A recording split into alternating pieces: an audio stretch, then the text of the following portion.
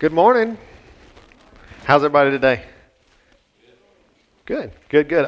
Man, Kobe, I appreciate it. I appreciate your sensitivity to the Spirit this morning. When you get time this week, go back and listen through. Our worship isn't on the podcast, but if you go back and look at the feed that Mike does, it's on there. And just consider the words or the lyrics of the songs that Kobe and Hannah did this morning, and look at the message that God has for us, and you're going to see and all the last several songs, obviously, were just Kobe following the lead of the Spirit, and man, just continuing to confirm the message that God has for our church, and I absolutely love it. It just gets me, I just feel giddy inside knowing that the Lord is speaking to us this morning. So I would encourage you, go ahead and open up to Ecclesiastes chapter 8. We're going to pick up where we left off last week with verse 2. And while you're doing that, I wanted to share another story with you guys. I've shared this with you guys before. I love TED Talks. I love watching interviews of people that are smarter than I am because it challenges me to think about things in a way that I haven't before. And so this week I'm scrolling through YouTube. It's one of my favorite social media things. There's a lot to learn on there and a lot to not learn. There are a lot of things that can distract you. But I ran across somebody, and you know how YouTube, Facebook, Twitter, all that kind of curates your feed based on previous things that you've watched. And one of the guys that I've watched a lot of interviews and read several of his books is this guy named Malcolm Gladwell. If you've heard of Malcolm Gladwell, raise your hand. Okay, cool. I don't agree with everything that he says, like most people. I don't agree with everything that most people say is what I'm trying to say.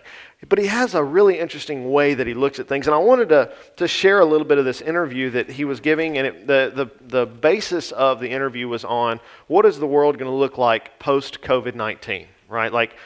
How has this changed society and what's it going to mean for the world? And when I saw that headline, I was like, oh, that's something I'm interested in. So I started listening to it. And so he references a study that's done by these two economists that are trying to figure out the best way to improve a soccer team. Now, he didn't talk about why an economist was looking at how to improve a soccer team. He didn't cover that part. It must not have been important, but I found that odd. But anyway, these two economists are trying to figure out how to improve a soccer team. And so the question is, which will improve the team more? By upgrading your best player or upgrading your weakest player?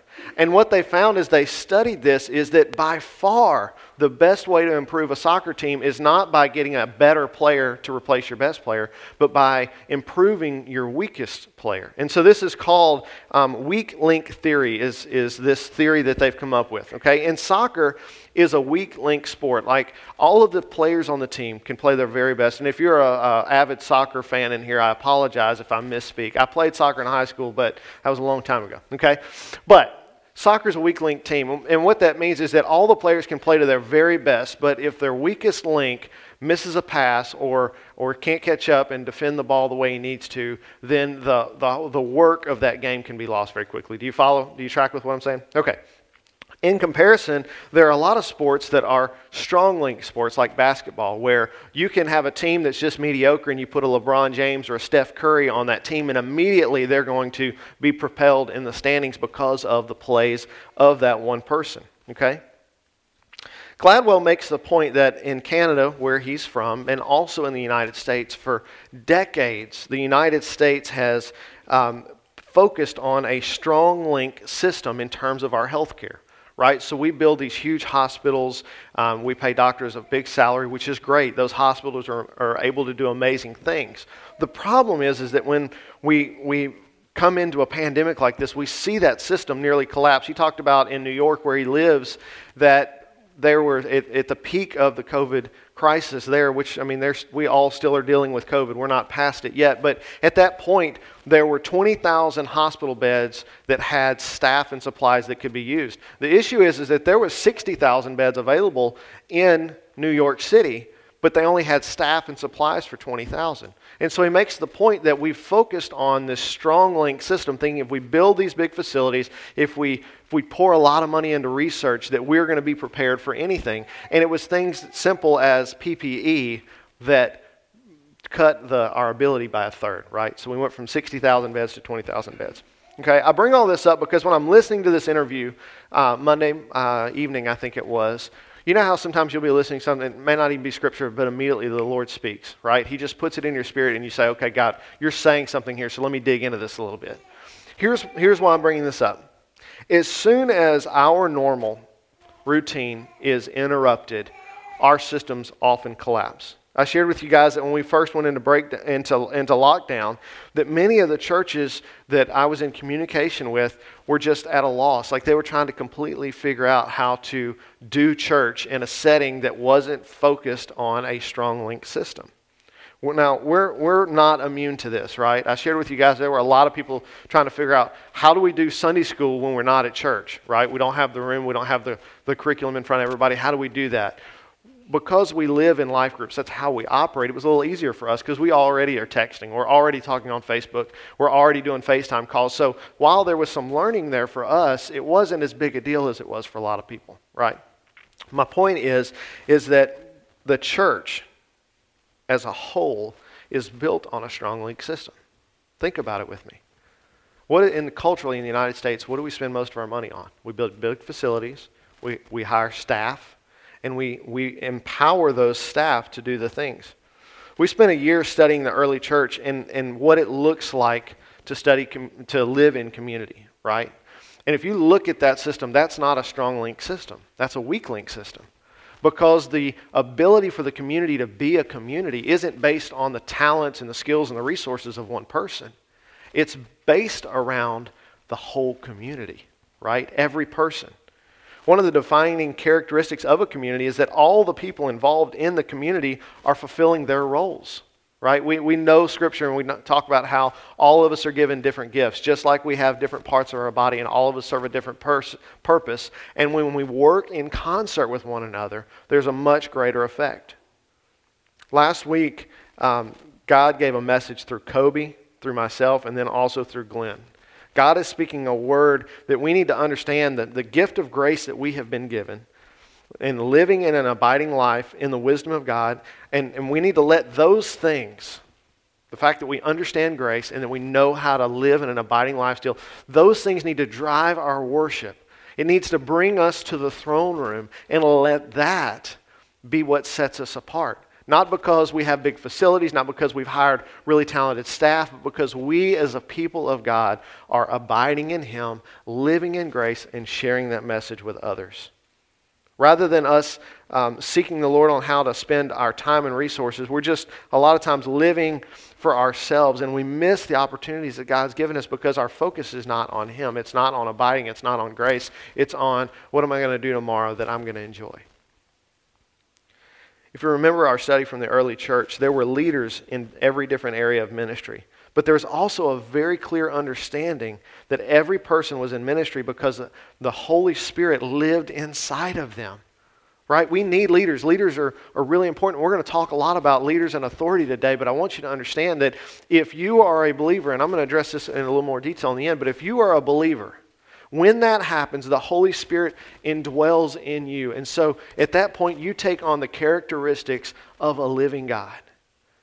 There is no room in that system for bystanders.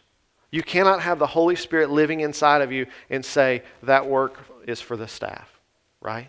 That's not how God has designed the system. I want you to just hear me say this morning. Often when you hear a message like this, the tendency, and I know this because I used to sit where you were, is you think, oh my gosh, is the pastor talking about me today?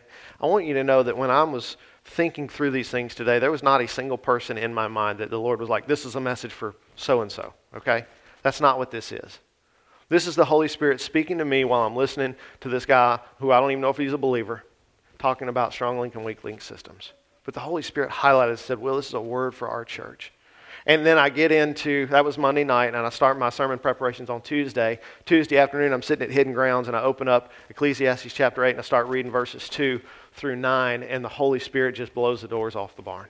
It's like, oh my gosh, I see what you're doing. Okay, so let's dig into this today, okay? I want you to hear me say this. I'm sharing a word that God's put on my heart, and it's at that point, once you hear it, it's your responsibility to apply it to your life. I can't make you do that. So, sit up in your spirit. Let's listen to the word of the Lord. Okay, so Ecclesiastes chapter 8, verses 2 through 9.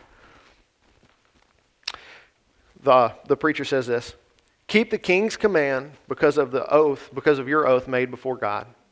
Do not be in a hurry, leave his presence, and don't persist in a bad cause, since he will do whatever he wants.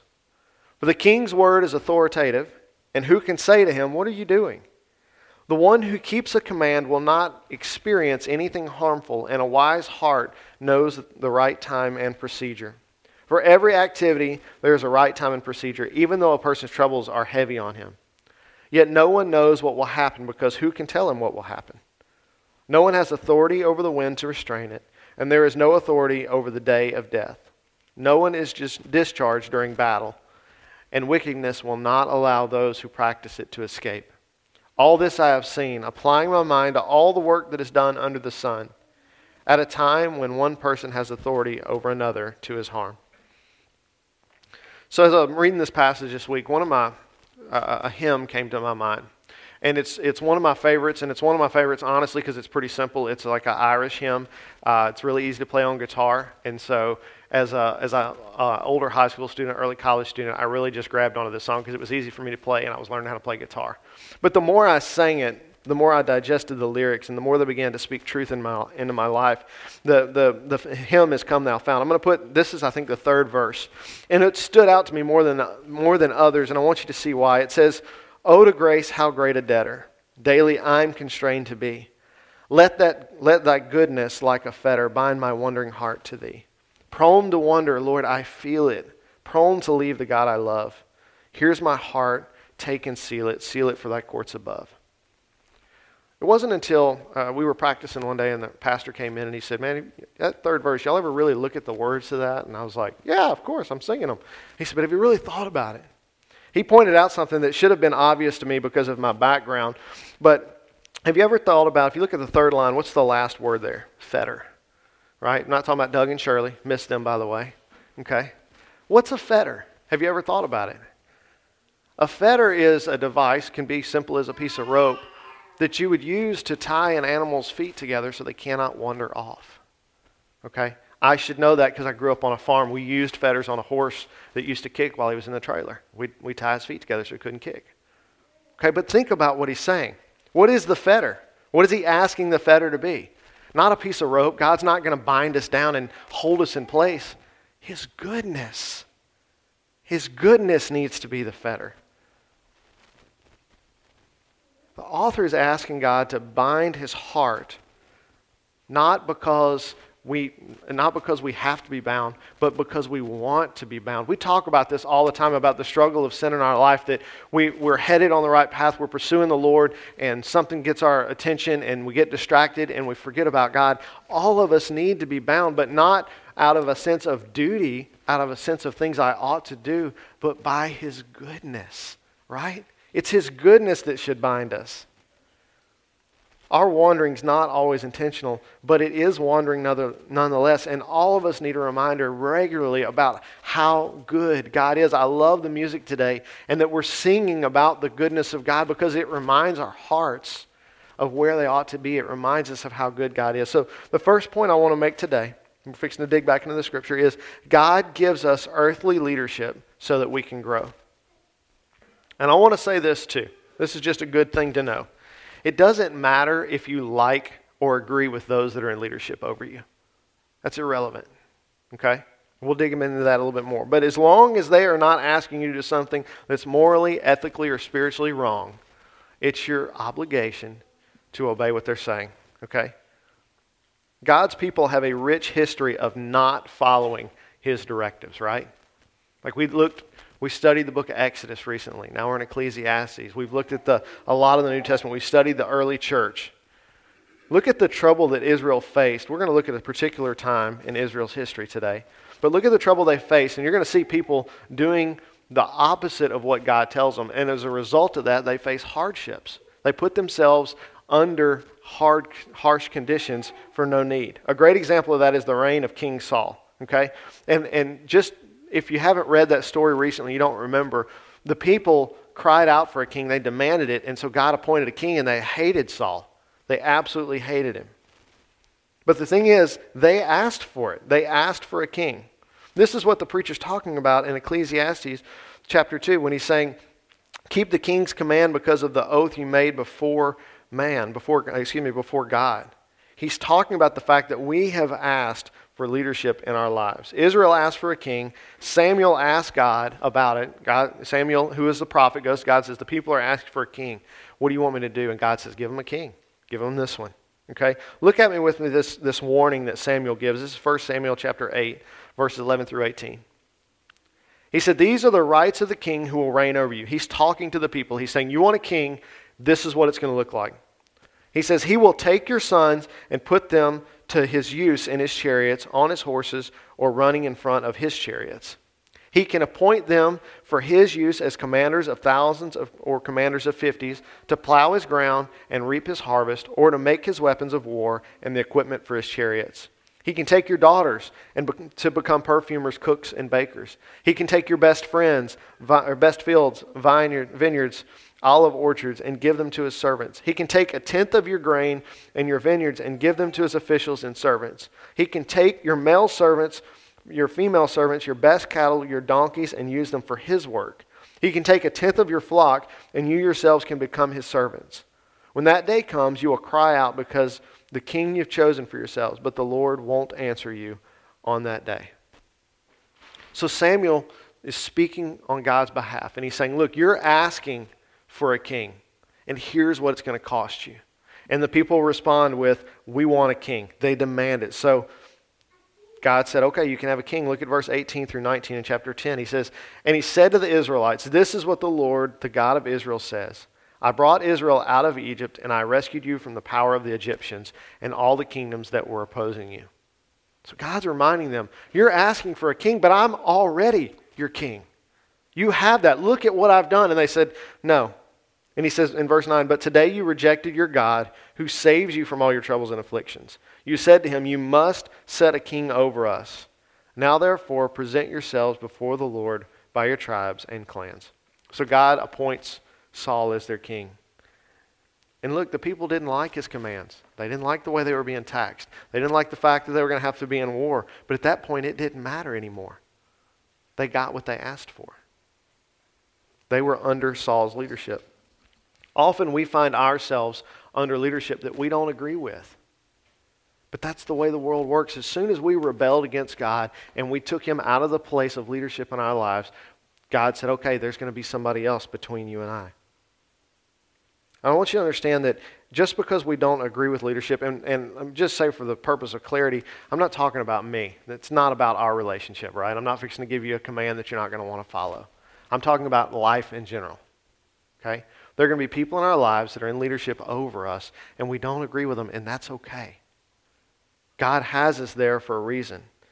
But if we don't submit to the authority that God has given us, then we won't learn what he has for us. God puts people in place over our lives, and whether we agree with them or not, God has put them there. And if they are asking us to do something, again, as long as it's not morally, ethically, or spiritually wrong, it's our obligation to do what they say. And there's a purpose in it, whether we like it or not. The preacher continues this thought in verse 4. He says, for the king's word is authoritative, and who can say to him, what are you doing? The one who keeps a command will not experience anything harmful, and a wise heart knows the right time and procedure. For every activity there is a right time and procedure, even though a person's troubles are heavy on him. Now look, in our passage, the preacher, the author of Ecclesiastes, is talking about an earthly king, right?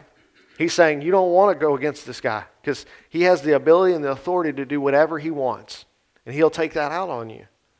But I want us to see the obvious thing here is that there's also a parallel being made to God here. Point number 2 I want to make today is that God is the ultimate authority. Not only does God place us under earthly leadership so that we can grow in our relationships with him and with others, but he also leads us to himself, and he becomes our authority. I want to point out to you this morning, we're going to look in Matthew chapter 28 in just a second, but as soon as Jesus' public ministry begins, he began leading people to know him and then therefore to know God, right? That's God. He was 100% God, 100% man. And so as he begins his ministry, he's leading people to know himself. And of all the things that Jesus taught his followers, there's one that for me is overarching over everything. And it's a thing that we're going to focus on today, but there's a specific command that Jesus gave his followers right before he returned to heaven. Jesus told his disciples to go into the world and make disciples. Look at Matthew 28, 18 through 20. This is one we've heard a lot. Jesus came near to them and said, "All authority has been given to me in heaven and on earth. Go therefore and make disciples of all nations, baptizing them in the name of the Father and of the Son and of the Holy Spirit, teaching them to observe everything I have commanded you. And remember, I am with you always to the end of the age." So Jesus reminds them that the authority is his. He's not speaking out of place. He is reminding them that all authority has been given to me. And with that authority, I am saying to you, go and make disciples. And so Jesus commands us, right, because we are his disciples. He demands of us to go and lead people to know God. And I want to point specifically to verse 20 where he says, teaching them to observe everything I have commanded you. The word observe here means to conform. This is a command that Jesus is making, and he's telling them that they are to make other disciples and to teach their new disciples to make disciples. This is not a one-time deal where Jesus says to these 12 that are in front of him, or 11 at this point, go and make disciples, and then the process ends. He's saying to the disciples, you go and make disciples and teach them how to make disciples. That's how the gospel is spread. Every believer, I want you to hear me say this, every believer has this directive to make disciples. This may seem like a duh statement, but I want you to put this in perspective of weak link theory that we talked about just a minute ago. All of us have the same directive. Yet in church culture, we often delegate that to only a few. We look to our pastors, we look to elders, we look to deacons, we look to life group leaders, we look to Sunday school teachers, and we say, ministry is their job. I just come here when we have programs and I participate, or I just go to a life group and we have some discussion and then I go on about my life. But today in our passage, we're looking at this idea that God has authority over us, and the thing that Jesus said for us to do is to be a disciple and to make disciples. Jesus didn't tell the disciples, okay, look, I'm about to leave. Y'all go hire a rabbi and have him share this message. Right? He said, you go and make disciples. Every believer is to be a disciple maker. And if you aren't actively building relationships to that end, you're not obeying the authority of Christ in your life. I want you to think about that. This is a command, but not one that we're to take in our own power and try to accomplish. We know that. We wait for the Holy Spirit to tell us the proper time and procedure. How do we go about doing it? We build relationships with people. We talked about blessing people for a long time. Begin with prayer. Listen to them. Eat with them. Serve them. And then share the gospel. We know the procedure. And that's not just a fancy acronym that we have to do to check off. It's a guide for us to say, how do I develop relationships that are surrounded around disciple making? And be honest with people, right? I'm going to tell you a story when we get done today about how that worked out in my life. It's really cool because it's all God. I didn't do anything special. The Holy Spirit did it. When we do that, when we wait on the Holy Spirit, we let Him speak. Points out the people, we abide in that process, we bless them. In doing that, we are simply willing vessels that allow the Holy Spirit to work in that other person's life. The work of disciple making is a command to us, but it's not work that we do. We just live the way God has called us to live. And as the Holy Spirit is working in us, that's going to rub off on the people. But that requires that, one, we're willing, and two, we're paying attention.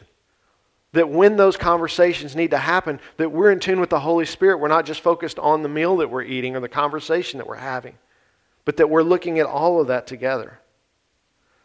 But when we rely on others, and I've jokingly, or not jokingly, but for a long time I've called that professional ministry. When we rely on professional ministers to do that work for us, we miss out on the blessing, and we're not obeying the call that God has for every believer. Look, if you've never led someone to the Lord, there's nothing sweeter than that. Think about what that did for your life when you gave your life to the Lord and how things changed and what an incredible moment that was. And when you get to play a small role, when you get to be a bystander, when that's happening, when the Holy Spirit is awakening someone to see the truth of grace, it's incredible. And by just choosing to not pay attention to what the Holy Spirit's doing around you, by choosing to not follow Jesus' directive, you miss out on that.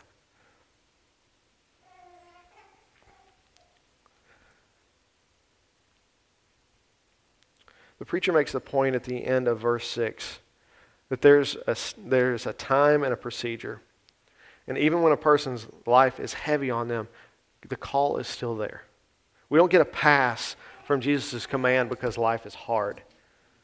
We often put things off until the right time, right? Because I'm not ready yet. My life is not set up right, correctly. We can come up with a lot of excuses. I would challenge you today to consider the people that you know that have made significant impacts for the kingdom. And really look at their lives. Their lives are not perfect, right? Their lives are messy. They're busy. The people themselves are not perfect, but what they are is willing to say yes to the call of God. When we pursue Christ, when we obey His command to live for others, especially in the midst of hardships, the truth of the gospel is more clear than at any other time. Because what those people are seeing and what they're hearing match.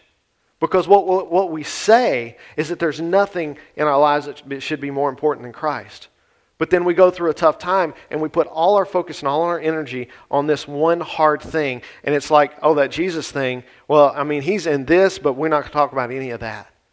But when we're going through those hard times and we're obeying the commands of Jesus and we are dealing with our hard stuff, we're letting Christ deal with it, but at the same time we're bringing people along with us on that journey, they see, maybe for the first time, that even in the hard stuff, Jesus is there.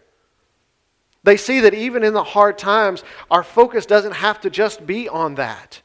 That even in the hard times, Christ still works. The Holy Spirit is still active. And it normalizes that stuff. It says, wait, their lives are also not perfect? And Jesus is involved in that? Well, maybe He can be involved in my life too. It becomes clear because we are living and doing what we see Jesus doing in His ministry. Look, Jesus knew that He was on the way to the cross. But He didn't go, time out, guys. I'm going to need a minute to myself to process what's about to happen. And I'm not saying we don't need that sometimes. Do that if the Holy Spirit's telling you to. But I'm saying Jesus is headed to the cross, and what's He thinking about? Not Himself. He's thinking about these people, and He's thinking, I only have so much time left. They need to understand all the things God's got for them. And He prepares them. Jesus continued to obey God even on the way to the cross. So we can't wait for the right time. We have to trust God, and when He says go, we go. And if God says go, it is the right time. Let's continue on verse 7 through 9. It says, yet no one knows what will happen because who can tell him what will happen? No one has authority over when to restrain it, and there's no authority over the day of death. No one is discharged during battle, and wickedness will not allow those who practice it to escape. All this I've seen, applying my mind to all the work that is done under the sun, at a time when one person has authority over another to his harm. So the last point I want to make today is this. The time to say yes to God's leadership is now. It's not next week. It's not next year. Whatever God's telling you to do it now. Look, there's so much that we don't know. When we try to make plans, what we're doing is we're trying to get all the variables figured out so we can put an action plan in place that's clear, cut, and dry, and we know exactly where we're going to go, how we're going to get there. It's like planning a trip, right? We know how long it's going to take. We know we're going to stop. We know we're going to spend the night. That's not how life works with God. Because there's a lot of variables that we'll never see and we'll never understand. And if we're waiting to figure all that out before we take a step of faith, we're going to miss the opportunities that God has for us.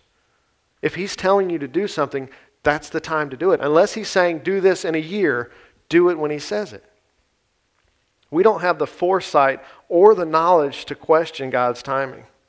We must trust His wisdom and His power to accomplish the goals that He has for us. Because again, it's not us doing the work. All we're saying is yes. We're just submitting to the call. And then He's going to do the work through us. No longer can we rely on others to do the work that we are called to do. We cannot sit in our life groups, we cannot sit in church on a Sunday morning and hear a call from God and say, yeah, but I think that's so-and-so's job. I should let them do that. That's not how the body of Christ works. God has given us an incredible gift. We understand more than most the grace of God, how to hear His voice, and the incredible results of God-exclusive activity in our lives. We get to experience that all the time because we've learned over years how to abide. We've learned what it means to live in grace. And God's given that to us as a gift so that we can share it with others. I love the line in there where he says, no one gets pulled out of battle, right? And you think about that? We're in the middle of a battle. And when you're in the middle of war, just because things don't feel right doesn't mean you get to just step out. They put you in jail for that, in case you were wondering. That's how that works. We're in the middle of a battle. And God wants all of us to participate in that. That's our call. We've been directed by Jesus to make disciples. And specifically, God spoke through the Holy Spirit that we're to abide, to live in community, to join Him in setting people free, and to be His love in a broken world. And I can go on and on and on and talk about all the messages that God has given this body over the last 5 years, right? And none of that's changed. God hasn't changed. That's still our call. These truths are truths that God has given us, not for one day in the future, but for right now. This is the way we are to live now. God has given us these gifts of wisdom, these experiences in life under the leadership of the Holy Spirit so that we can share that stuff with other people.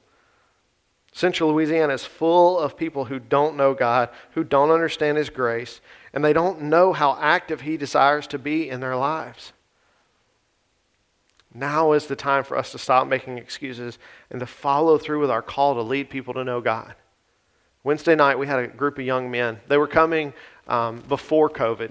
They were out of high school, either graduated or have chosen not to be in high school. They're 18 and above, okay? Great group of guys, very respectful, love them to death. They were coming before COVID, and Bethany was like, hey, we really need to provide something, so I'm going to need you to teach these guys. I'm like, okay, that's fair.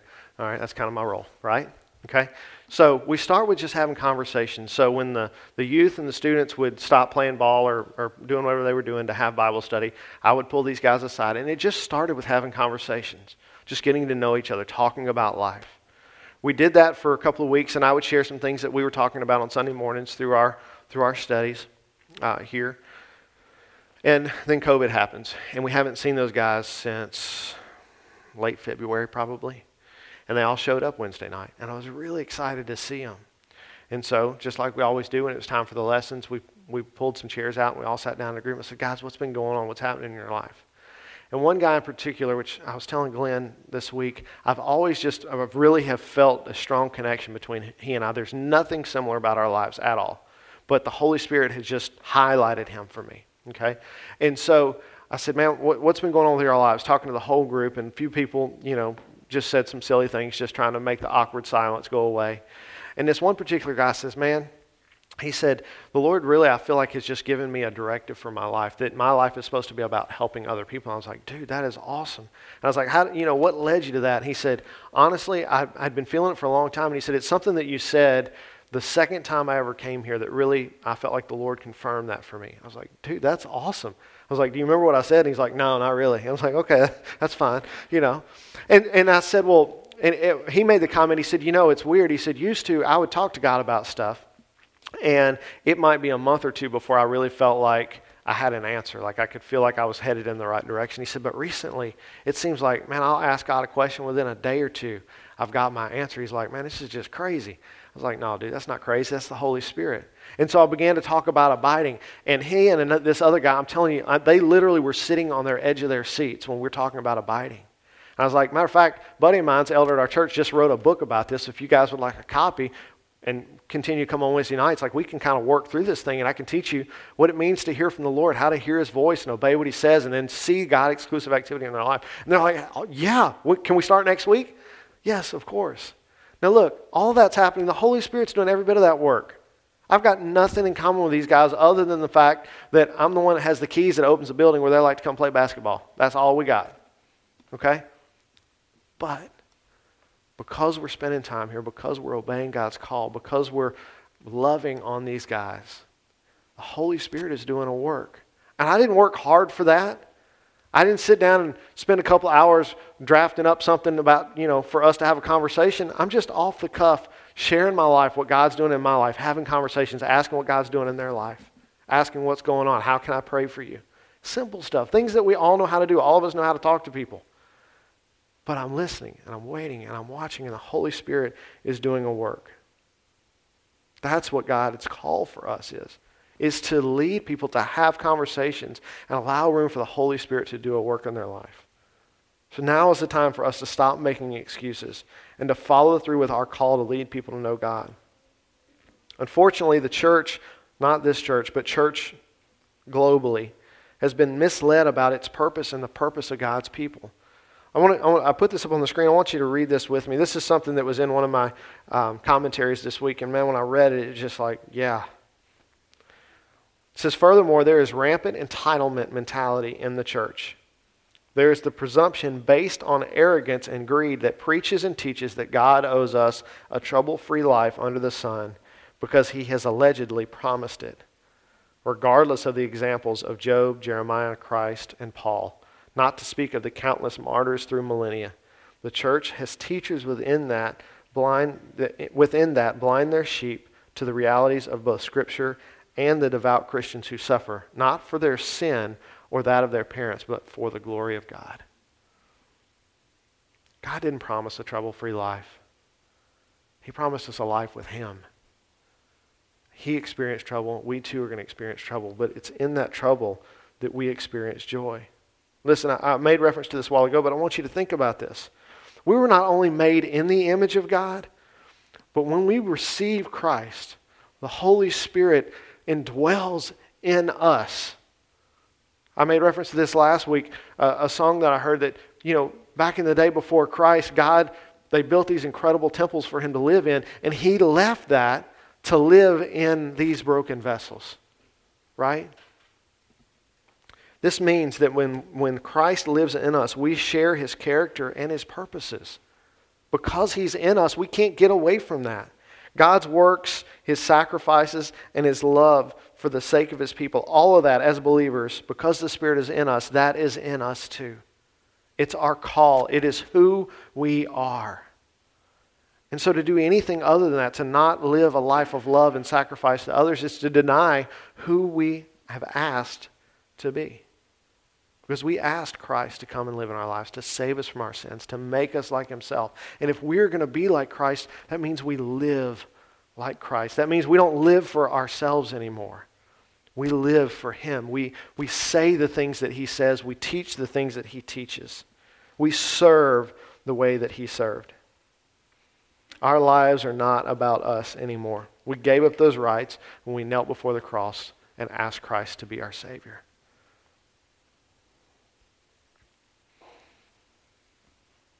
I would encourage you this week to let the Holy Spirit, if you feel the need, to recalibrate your heart, to get things back in the place where they're supposed to be. And I want you to understand, make no mistake about this, we will experience joy. When you follow Christ and you serve people and you love people and you suffer with people, there is joy in every bit of that. I went to a funeral this week. A buddy of mine whose funeral I went to, his grandfather passed away. It's been 4 weeks ago now. His grandmother just passed away last week. And I went to this funeral. It was outside. Everybody had a mask on. We were safe. Don't worry. And I'm standing at this funeral. The sun's beating down. It's 95 degrees. And the sweetest breeze you have ever felt in your life covered that whole cemetery.